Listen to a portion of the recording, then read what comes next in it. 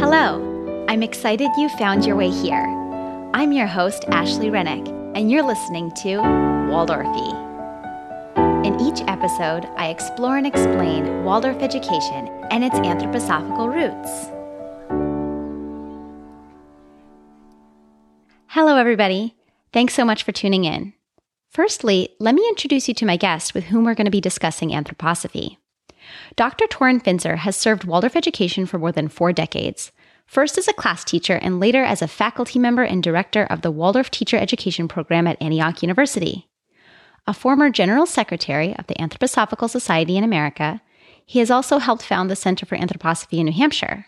His research and writings have reached people all over the world, including several books that have been translated into multiple languages. Torin has served as a consultant, workshop leader, and keynote speaker at numerous conferences. He's married to Corinne, has 6 children, and is also now a very happy grandfather.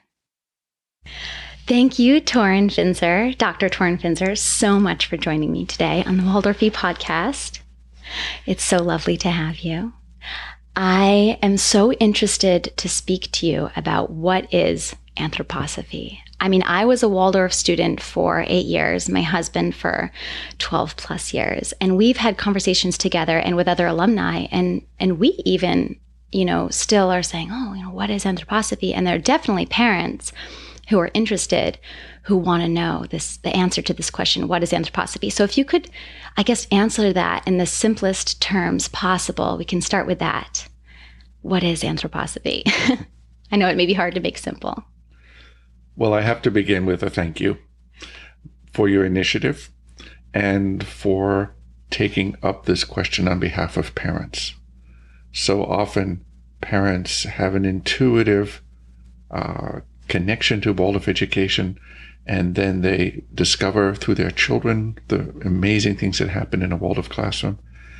But the question of anthroposophy often remains in the background, and you're taking this head on and asking that question. So I'm going to begin with the simplest, because you asked for it, that the word anthroposophy has within it several components. There's the Sophia, which is wisdom, the goddess of wisdom. Anthro, which we find in many other words, has to do with the human being. And then the rest of it means the study of. So, put very simply, anthroposophy is the study of the wisdom of the human being, which includes, of course, the whole world, because this world of ours is filled with human beings of all different nationalities, cultures, races, languages, and the study of who we are as human beings. Where have we been? How do we work with one another? These are very modern questions for today. Yeah, I find that so interesting that, Steiner and his ideas, which are 100 years old now, really still are so relevant now, actually. So could you describe briefly the history of anthroposophy? I mean, I just mentioned Steiner, and I'm sure lots of parents or interested peoples listening don't know who Rudolf Steiner is. So could you give us a background, maybe a quick background, just in who is Rudolf Steiner and maybe into his finding anthroposophy? So anthroposophy is intimately connected with the person we call Rudolf Steiner. So you're correct in trying to address those two aspects together. And this may not be the right moment to give a biography of Rudolf Steiner. Right. But he was an unusual human being from an early age on. His connection to nature, the kinds of questions he asked as a child already, his feeling that the sensible world that we have around us, the things we can touch and feel, were only part of reality, that there is so much more than what meets the eye. And so he asked questions and he tried to discover more, and he found that many people sort of dead-ended knowledge and were not willing to go further until he came across the subject in school called geometry. And he realized that in geometry, there was the possibility to go beyond the sense perceptible. That when you imagine or you hold a concept such as an equilateral triangle or a line that goes on and on towards infinity, that in geometry, there's a possibility to step beyond what is immediately apparent in the senses. So as a young person, he had these questions. And then as he grew older, he discovered the work of Goethe, the famous naturalist and writer and playwright. And he found in Goethe someone who had a holistic view of the world. And he loved Goethe's metamorphosis of the plant and Goethe's way of working with color and the complete picture of the human being that Goethe seemed to exemplify. And then as things progressed, he found other people who were seekers of the spirit, and he fell in with some who were called theosophists. And he went to the meetings. Many of them were feminists, were political leaders, were people who were out there in the world, but also met in study. And Rudolf Steiner worked with the theosophists for some years, around the turn of the century, just before 1900 and a bit after. And at a certain point, he separated from them because they had certain views about reincarnation and Christology and other things that he felt were not correct.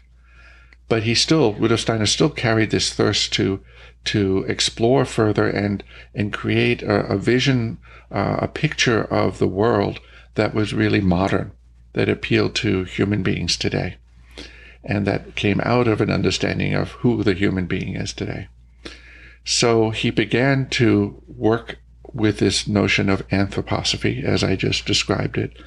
And for many years, he was a thinker that worked with the conceptual life in anthroposophy, and there are books such as Philosophy of Freedom and Theosophy, How to Know Knowledge of Higher Worlds. He was a writer, he was a lecturer. Then he had many years in which he worked with the arts, and he was personally also a sculptor, someone who loved to work with wood. Yeah, even statues that were 15, 20 feet high, he would be up there chiseling away. He loved to work with the arts. His wife was a eurythmist. He helped her found Eurythmy. And then he took on many other subjects later on in his life. And we can get to them as well. And that's where the founding of the first Waldorf school comes in, as well as biodynamic agriculture and many, many other things. Well, that actually leads me into my next question. So with Steiner's, I never know what the right word to use to describe his observations is, actually. Well, firstly, I think it's an important distinction to make early on that anthroposophy is the study of the nature of the world. I read that somewhere. And that is not a religion. I mean, I'm going to go in depth in that aspect for parents and other content, but just to bring that to the table, that this study of the nature of the world encompassed everything and was not a religion or religious practices. I just want to make sure that we are correct on that point. May I comment on that? Of course, yes. Yeah. So religion, as we know it today, often has certain characteristics, and they are very evident if you spend the time to study and to observe and to work with people in one religion or another. Karina and I were just in Amman, Jordan, and to experience Islam in a Muslim country is an amazing experience. Christianity, very strong influences in many parts of Europe and the United States. Judaism. These spiritual endeavors that we call religion often have certain characteristics, that there is often a doctrine. There are practices of faith. If you are Jewish, you have a different practice than if you're a Christian. Often there are buildings identified with the religion, and often there's a sacred text. Anthroposophy does not have any of those attributes.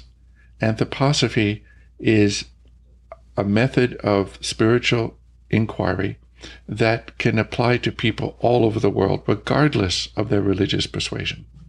So when we were in Amman, Jordan, I gave a talk, first Waldorf talk, I was told, in Amman, Jordan, translated into Arabic. And looking out over the audience, all the women in their burqas and the men in different attire, the questions they brought came very much out of their culture and their religion. But anthroposophy spoke to them because anthroposophy has an interest that transcends any particular religion. And then in Taiwan in February, a very different religious background. No Muslims, no burqas, a very different culture. I spoke about anthroposophy and Waldorf there. And then in the United States, one can go to the so-called Bible Belt, in certain places of this country.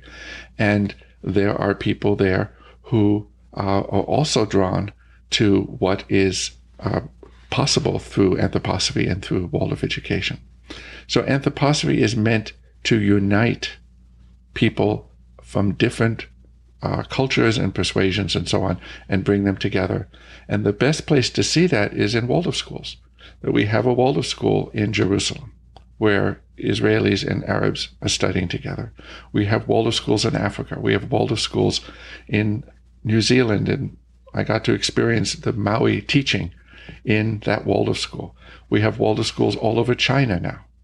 So that is the proof, really. If Waldorf schools can exist in all these different cultures, there must be something there that's universal, as opposed to a religion which is often particular to a faith and a doctrine and a way of practice. Thank you so much for clarifying that for me. I know a lot of, I guess parents somehow, I don't know how, misinterpret that quality about it, but that's why, we're asking and inquiring now, is to make sure that we're clear on that topic. May I contradict myself? My students really have a lot to tolerate when I do this, but I've just made that case as you described. I would like to say something, though, that might seem to almost go against what I just said, but I have a reason for doing it. Okay. Anything we do in life can become fixed, habitual, and dogmatic. As a mother of a young child, you know that there are people who will give you advice, and they'll say, do this and don't do that. One can become dogmatic with parenting.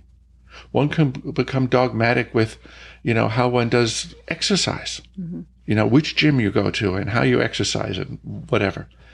And there's also the possibility that if anthroposophy is not worked with as it was intended, that we could become dogmatic in anthroposophy. And then anthroposophy could start to look like a religion. Huh. So you see, I'm coming at it from the opposite point of view. Right. I've known dogmatic doctors. I've known dogmatic lawyers. Right. Dogmatism is a human trait. And so if you are a parent in a Waldorf school and you experience a Waldorf teacher or another parent who seems to be dogmatic, do this, don't do that, I urge those parents to inquire further. How much of it is the human being who has decided to be dogmatic, because sometimes dogmatism is an easy way to live, and how much of it is really attributed to anthroposophy. And out of my many years of working with anthroposophy, I find nothing in anthroposophy that's dogmatic. It's the people who can make it so. Yeah, that's really interesting. I think from my background, teaching yoga for many years, I know there are some yoga teachers who take that yoga dogma, I guess, to an extreme that makes it really, in my mind, ineffective when teaching, because people can't connect or understand or apply because it's so dogmatic, I guess. Mm-hmm. So I can understand that quality of it, I guess, through that experience. So obviously a branch of anthroposophy is Waldorf education, but there are other branches. Mm-hmm. We talked about how it's encompasses everything in the world, anthroposophy. So before we get into anthroposophy's connection with Waldorf education and its influence, what are the other branches? Do they have names, Yes. So the best known are biodynamic farming. In addition to Waldorf, biodynamic farming is very successful all around the world. It is interesting to observe that branch or that outcome of anthroposophy is most strongly felt in some countries more than others. In India, they embraced biodynamic farming before they embraced Waldorf education. Taiwan, biodynamics is really big. So, and of course, we have biodynamic farms in this country and in many others as well. So that is one area in which the holistic approach to understanding nature and life processes and so on can be brought into agriculture. Another one is the Camp Hill movement. Camp Hill communities are dedicated to children and or adults with special needs. And the therapeutic aspect of anthroposophy is very, very helpful to really understand a child with Down syndrome, not just from the traditional point of view, but from the soul spiritual as well. And it's interesting that in Beaver Run, down in Pennsylvania, the local public schools have been spending $80,000, $90,000 a year on children with special needs and have found that their programs are not very successful. So the public schools are sending their kids to the Camp Hill special school for their education in Waldorf that has been adapted for special ed. And so I saw, when I was there a year ago, the bus coming in with all of these district students. The public schools are sort of saying, we can't do it, and something is working when you do it. They don't understand anthroposophy, they don't understand the therapies, but they know when the children are learning and when they're happy. So Camp Hill is another. Then we have the arts. My wife is an art therapist and would be a great subject to interview because she's worked with children with all kinds of illnesses, and the art therapy really, really works. Eurythmy is an art form that's unique to our work out of anthroposophy. One could say it's a modified form of ballet, but it's much more. It's visible speech, visible music. And then we have the medical realm. And the medical realm, I think, is just coming forward more in the last years. We have a medical association in the United States and one around the world. That's an anthroposophical It's an anthroposophical association. And there are clinics in different countries. There's one in Ann Arbor, but there are several really famous ones in Europe. And you can go to one of these clinics and receive cancer treatment. The success rate of using mistletoe and Iscador for cancer treatment, remedies that were indicated by Rudolf Steiner, is very, very high. Someone told me recently that half of all the doctors in Germany who treat cancer now use Iscador as part of their treatment plan. Because this is an anthroposophical treatment. It's an anthroposophical treatment using the substance that comes from mistletoe, which grows on certain trees, to create a counterforce to the cancer, which can, as we know, so easily take over and harm the entire human organism. So the medical is another, then the Waldorf. Those are perhaps enough. Maybe the last one I'll just mention is social finance. My father and brother helped found something called RF Social Finance. Would be another great interview for you to do, because social finance is how do we work with money in a way that shows we're different, that we can demonstrate our values instead of how much money do I earn, what can I buy, and how can I get ahead using money. Social finance is geared around the question, what is the nature of money and how can money help people? It's all very interesting. So I guess to make a big picture here, to start with a picture for people to begin to understand what we've been discussing, it sounds like all of these things are really holistic views of different aspects within the world that we live. Would you say that's accurate? Yes. And I think the word holistic comes up a lot when we are talking about Waldorf education, which is, of course, what I'm more familiar with than the other branches. So let's talk about anthroposophy and its association with Waldorf schools. I think from my experience, and I mentioned this earlier, it's interesting that as students, we go through and we come out at 12 years of being through the schools, and we're, living out in the world, and then come back later and say, oh, well, what is anthroposophy? Very different than if you go to Catholic school and you graduate after 12 years, you know what Catholicism is. So could you speak to that? What is the association or the influence of anthroposophy on the Waldorf school? It's actually a credit to the Pine Hill School and your teachers that you were not taught anthroposophy. Because, again, it's not a religion, it's not a doctrine. Anthroposophy instead is a path of inquiry. It's a way for teachers to become better teachers, to understand the children they're working with. So I'll give you a few examples. How you view a child makes ever so much of a difference in terms of how you teach the child. If you see the child as an oversized brain and that you want to simply teach to the intelligence and then measure the intelligence afterwards, as we do in so many standardized tests in our public schools, then that child will try, out of the goodness of his nature, to try and measure up to that attitude that the teacher has. The teacher sees me for my intelligence only. In Waldorf schools, we try to look holistically, as you just described, and that means the child is, of course, a physical entity and has needs to move and to be active. You know very well the circus arts and other things that are so important. Spatial dynamics, you're with me. The child is also an emotional being, has a soul. And that part of the child also needs to be nourished and supported. And then the child has a spirit nature, which is unique. And no standardized test, no teacher can ever fully understand the spirit origins of the child. And so I often say it in the Antioch Teacher Education Program, it's good if the teacher stands before the children and has a feeling of reverence. Who are you? Who will you become?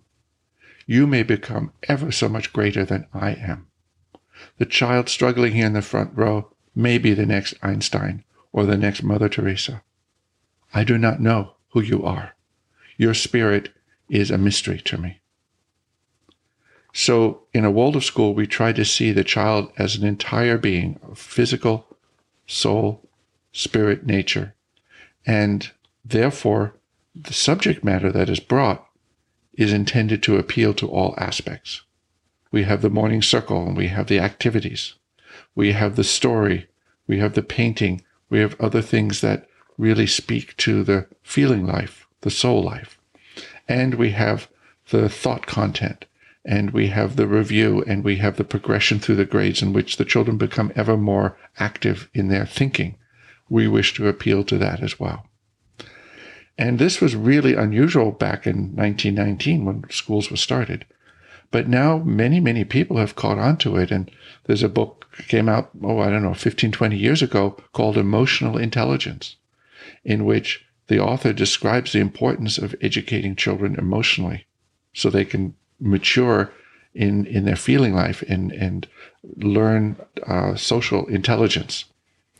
So, and Jane Healy and many, many others have confirmed in brain research some of the things that Waldorf has long talked about in terms of child development.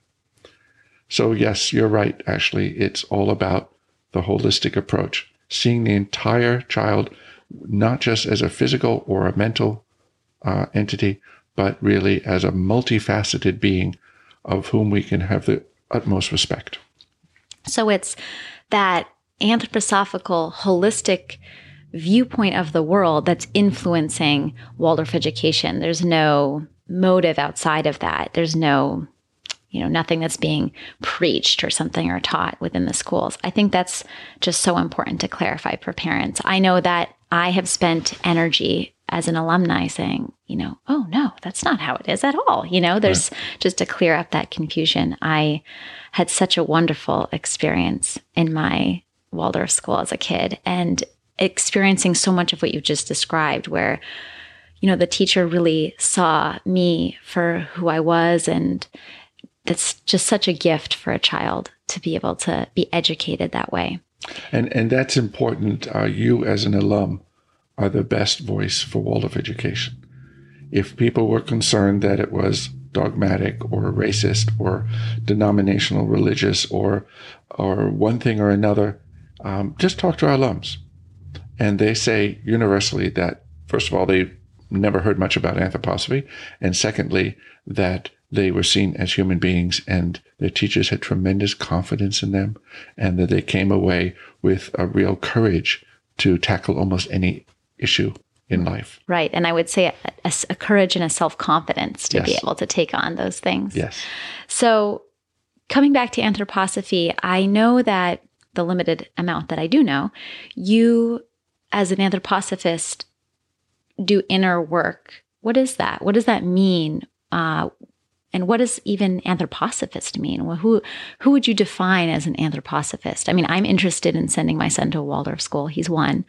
And I don't know that I would call myself an anthroposophist. So who is an anthroposophist, and what is the inner work that an anthroposophist would do? Mm-hmm. So again, to be difficult, I'm going to first take issue with the word anthroposophist. Okay. Because that puts it into the noun realm as the word communist or socialist or capitalist. And our world has too many of those things, defining people by these outer criteria, by the noun quality of being a thing. And Martin Buber, who is one of my favorites, not an anthroposophist, not a Waldorf person, but a great, great thinker coming out of the Judaic traditions, he speaks about the difference between an I-it relationship and an I-thou. An I-it is what I was just talking about, where things are seen as nouns, as furniture, as objects. And I-thou, which is relational, which is living, which breathes. And so rather than having anthroposophist, which is that I-it, or the objective, static, I prefer to use the phrase student of anthroposophy, or as my friend Douglas Gerwin likes to say, anthroposopher, because at least that implies activity. Mm-hmm. So I don't consider myself an anthroposophist. I'm a student of anthroposophy. So now, having taken issue with that word, I've totally forgotten your question. So I wanted to go into the inner work aspect. Okay. So as an student of anthroposophy. Thank you. What is the inner work that one would do? And so I guess you could begin with that, and then maybe we could begin to explore if one was interested in pursuing anthroposophy, studying themselves, or just as an interested parent and wanted to start to dive down into what that means. Let's go down that path. Sure. So let's start, as I mentioned, with what that inner work is. What does that mean? Yes. So in one of his classic texts early in his life, Rudolf Steiner described how every human being has within themselves soul qualities. There's slumbering faculties that are waiting to be awakened. Just as here in New Hampshire, we see around us nature awakening at this time of year with the daffodils and all the wonderful blossoming and growing. In the human being, there are faculties that wish to grow, to open. And some take it up in one way and some take it up in another. I have great respect for people who have found multiple ways to awaken within. Practice of yoga is one way to do that. I think some naturalists, environmentalists, are on a spiritual path, even if they wouldn't name it, because of their way of working with nature. And in anthroposophy, we're given a very conscious path of schooling in which one can take up in freedom, if one chooses to, exercises to develop inwardly. So one set of exercises, often referred to as the basic exercises, have to do with very fundamental qualities that can help one as an individual and help the environment, the world around us. They are things such as positivity.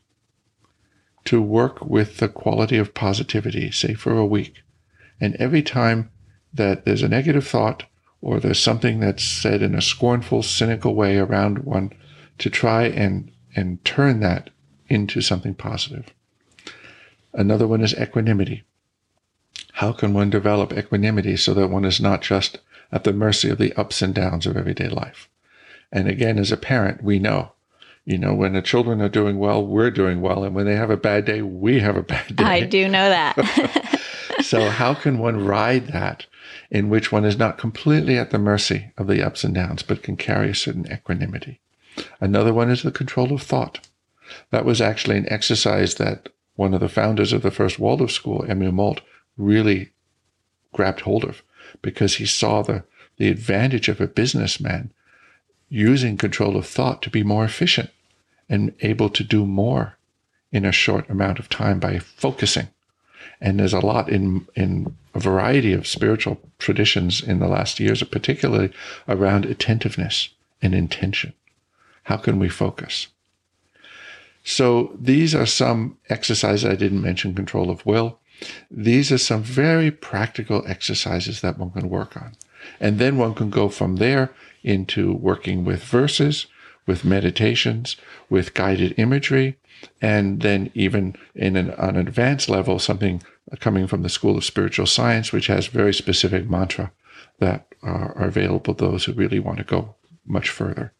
So anthroposophy allows for a path of schooling, but it's always up to the individual.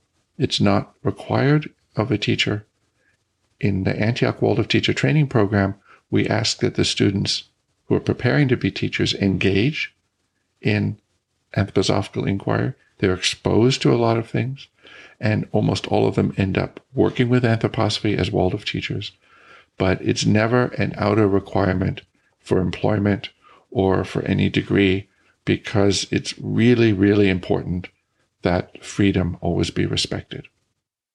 Well, thank you so much for this introduction to anthroposophy, Torin. It's been a wonderful adventure with you today. Thank you, Ashley. This has been really fun. Thank you. So I know you have some resources that you want to share about anthroposophy and how people can explore this further. Do you want to share those with us? Sure. Just a few. One main topic of this conversation has to do with parents. And I got that question so many times, and my graduates from the Antioch Waldorf program again and again said nothing could really prepare us for the parent work in the schools, and parents wanted more. So I took some time and wrote a book called The Second Classroom, the parent-teacher relationship in a Waldorf school. And so that may be a place for some of the listeners of these interviews to turn. It takes things from the parent side and from the teacher side, and then the relational issues that arise. So that's one. And the other main topic of our conversation had to do with anthroposophy, and thanks to some of my colleagues, including Arthur Auer, Hugh Rennick, and Karina, and others who you may know, I did some editing of some of the so-called basic books of anthroposophy, and came up with a guided self-study. So it's basic anthroposophy for parents and those who might want it. Oh, that sounds perfect. Yeah. Then there are many other things. There's a magazine called Being Human, put out by the Anthroposophical Society. There's a research bulletin that just came out, also featuring an article by Arthur Auer, some favorite names in my life right now. And then we have 2 weeks of renewal courses right here in Wilton, featuring courses in anthroposophy, the arts, grade-specific work. And these are amazing 5-day retreats on a beautiful campus called High Mowing, with delicious food and nature walks and cultural life in the evenings. So folks should really look up renewal courses through the centerforanthroposophy.org. And that's a resource for parents as well as teachers. Oh, that's good to know. I thought that was just a teacher thing. No, it's meant for parents as well. And many parents do take these courses. Oh, fantastic. I think I may take a course if I can Good. sign up this summer. Yes. We'll see. So there's just one other thing that I hadn't mentioned. Is there any research or studies that have been done related to anthroposophy that you thought are noteworthy or worth sharing? Oh, there's so much. I think I would turn, if one were a casual, first-time reader, to some of the magazines that I just mentioned. Renewal Magazine, Being Human, and the Research Bulletin. Those are short articles. And then all of my books are really based on research out of anthroposophy. Great. Well, thank you again so much for joining us. You're very welcome. Thanks so much for listening. I would love to hear your feedback on this episode. You can always send me a message at info.waldorfy@gmail.com or leave a comment on the show notes page for this episode. You can find lots more information at waldorfy.com, and I hope you'll connect with me on social media at bwaldorfy. I'm active on Facebook, Instagram, and Twitter. Thanks again for tuning in, everybody. Be well.